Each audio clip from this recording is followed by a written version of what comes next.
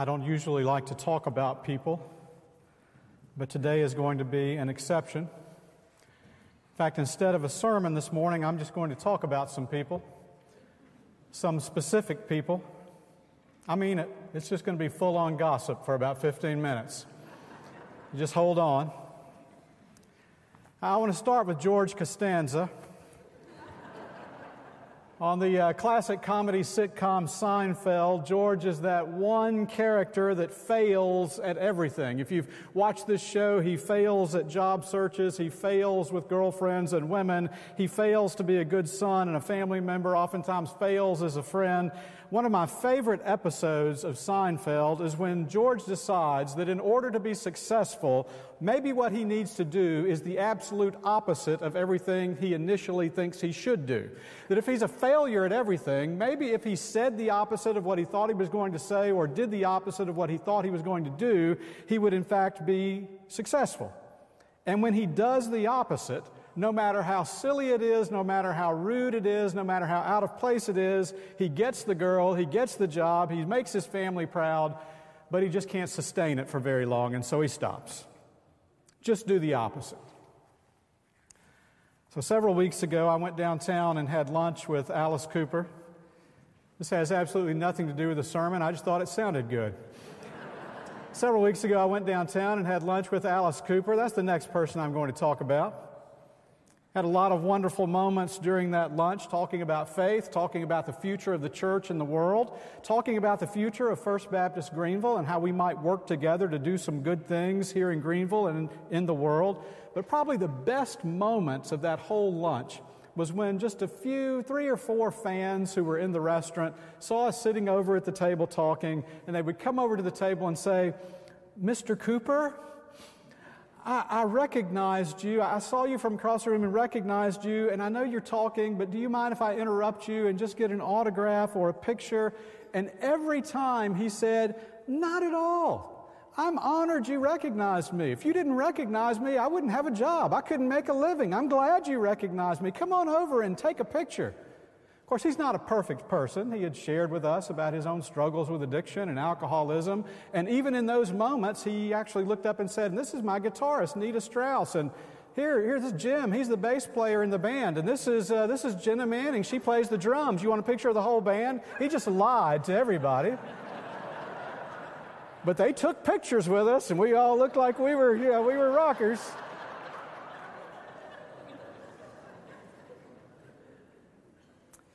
In 1985, Cardinal John O'Connor was in Louisville, Kentucky. He's the next person I want to talk about. And he happened to find his way walking across the campus of Southern Seminary where he was meeting with some colleagues there. A friend of mine and I were walking across the seminary campus, and we spotted him, and my friend just got overwhelmed and excited and said, "Oh, that's the Cardinal. That's Cardinal John O'Connor. That's Cardinal O'Connor over there." He said, "You want to go meet him? Let's go meet him. Let's go meet John O'Connor." And so we walked over. My friend was overly excited, and he walked up, and instead of asking a question, he just said, "You're Cardinal John O'Connor." To which Cardinal O'Connor said, "I'm just a man. My name is John. I happen to be a cardinal." Now, he's not a perfect person either. In fact, he disappointed many of us with chapters of his life, and yet, in that moment, he chatted for a moment with 2 young theologians, and then he walked on. I graduated from that seminary and had an interview to be the associate pastor at First Baptist Church in Marietta. The church flew me down to Marietta and took me to the home of a very wealthy businessman whose name was Charles. We'll talk about Charles next. Charles and his wife ushered me to a private suite in their home with a wonderful private bath area and said this is where I would spend Saturday night before the interviews and the experience of First Baptist Marietta the next morning. I slept wonderfully well that night. I woke up the next morning, got up to get dressed, and my shoes, I've told you this before, my shoes were sitting at the edge of the bed, polished for me.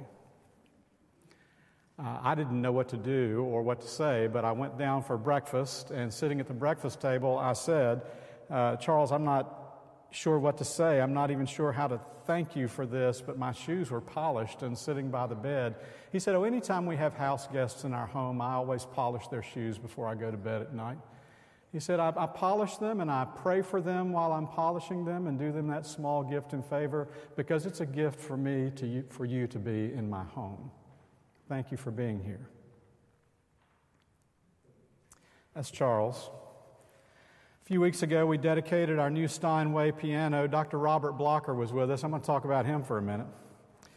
He played during the service and a dedicatory recital afterwards. He's the dean of the School of Music at Yale University. He has a resume of credentials and awards a mile long. I shared at the end of that service that he and I and some others had dinner together the night before. Truly had a delightful time sharing with each other stories and insights and opinions. He's an extremely talented man, extremely intelligent, very kind man. At the end of the evening, we were getting up to leave, and I kind of referenced this that day. Didn't tell you the whole story. I said to him, Robert, I really enjoyed our chat tonight. In fact, you are really a nice guy. And you never know with musicians. Anytime I'm going to meet a musician, I know it could go either way.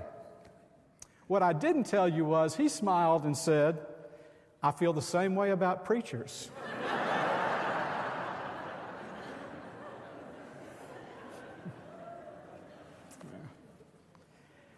You know, I've discovered something about myself talking about all these people this morning, thinking about them this week. I really enjoy spending time with people who have every reason to be full of themselves, but they aren't. I really enjoy spending time with people who have every reason to be full of themselves. They've got resumes a mile long and accomplishments a mile long, but they aren't. They are just the opposite. Which leads me to God. Micah chapter 6, verse 8 is cross-stitched on I don't know how many walls and how many homes in the United States. It's underlined in almost every Bible. It was the theme of last year's Children's Mission and VBS camp, I think. It's a favorite verse of a lot of people. What does the Lord require of you but to do justice, to love mercy, and to walk humbly with your God? It's a meaningful verse at face value, but you put it in its context and the meaning heightens and deepens. You ever thought about the context of that verse? The book of Micah, go back and read from chapter 1 all the way through chapter 6. The book of Micah is a courtroom scene. It's a courtroom. And in this courtroom, in this prophetic courtroom drama that Micah is writing, if you read it closely, you're going to find, read closely, God is the judge and the jury and the prosecuting attorney. I want you to let that slip in and sink in for just a minute. In the book of Micah, God is the judge, the jury, and the prosecuting attorney. Now, if you're like me, you're immediately thinking, that's not fair. That whole trial is stacked against us. I mean, if God's the judge and the jury and the prosecutor, it's just not fair. That's right, it's just not fair. But that's the beauty of the book. It's the beauty of this verse.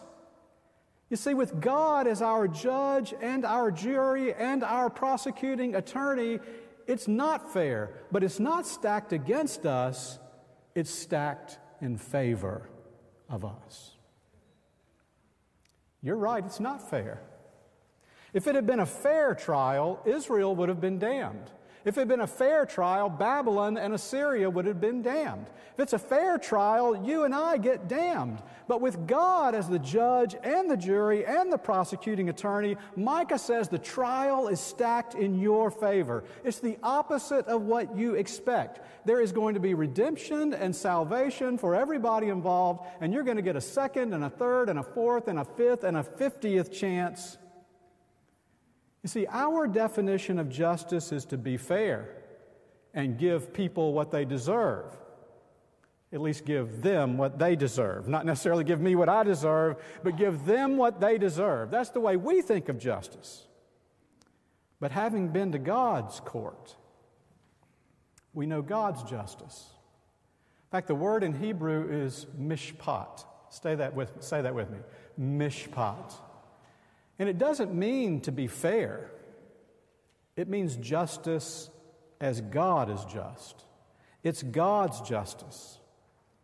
Well, when we experience God's justice and God's mercy, we do walk humbly with God. Because it's not fair. It's bent in our favor. And of course, then there's Jesus, since we're talking about people, who taught us early in his ministry, do the opposite of what is expected. Your culture is going to teach you to be rich and be happy and be full and be fair and be strong and be winners and don't take nothing off anybody. Okay, don't take nothing off nobody. Let's just stay with it. Jesus, do the opposite. Blessed are those who are poor and who mourn and hunger and are meek and are peacemakers and who grieve at persecution. In fact, Jesus did the opposite of what was expected. Healed on the Sabbath day, touched lepers rather than avoided them, ate with tax collectors and sinners, chatted up Samaritans. In fact, this whole contrarian way of living and being was the sum of Jesus' life. Not just what he said and what he did, but it was the sum of Jesus' identity. Listen to how Paul describes it in the book of Philippians. Christ Jesus, who though he was in the very form of God, did not regard equality with God as something to be held on to, but emptied himself into the form of a servant. Jesus had every reason to be full of himself, but he wasn't. He did the opposite. Jesus, God, Robert Blocker, Charles Cardinal O'Connor, Alice Cooper, George Costanza. Like I said, I don't usually talk about people, but I wanted to talk about them today, just full-on gossip. And outside of God and Jesus, the rest of them are not perfect, I know. But at least in a few moments when I was with them, they lived contrary to what people might have expected.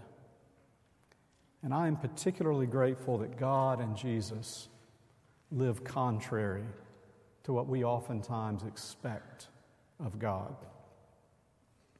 So today it's very simple. I want to invite you to do the same. This is my challenge to you today. It's Micah's challenge, and it's Jesus' challenge. Live contrary to the attitudes of our society. It's Foundation Sunday. In a society of instant gratification, many are concerned only with self, and now share what you have for the future and for the generations that come after you. We read the Beatitudes. In a society where rudeness and incivility have become the new norm, be a kingdom of God person, where peace and purity and patience and meekness and kindness and hungering and fighting for the good and grieving over injustice is your norm. We heard Micah's call to justice and mercy and humility. In a society where we are quick to judge others, point fingers, call names, and assign labels, remember God's justice in your life and God's mercy in your life, and walk humbly with God and with each other. Let's pray together. Loving God, help us to be and do the opposite of where our nature often drives us, where your nature calls us. Bless us this morning with the sense of and the filling of your Holy Spirit that gives us the strength to live as your people in your kingdom, even as we move among those who may not even have a sense of that kingdom.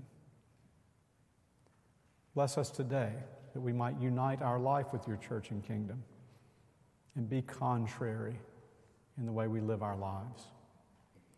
And we pray these things in Christ's name. Amen. Our hymn of decision this morning is hymn number 221, Be Thou My Vision. I invite you, if you would like to be a member of this worshiping and working congregation, to come forward during the singing of this hymn. I will be standing at the front to meet you. And you may unite with this church by baptism if you've never been baptized, or if you have been baptized in any other faith tradition. We welcome and affirm that baptism if you do, and welcome you into this community of faith. Let's stand together now, sing and respond as God's Spirit leads us.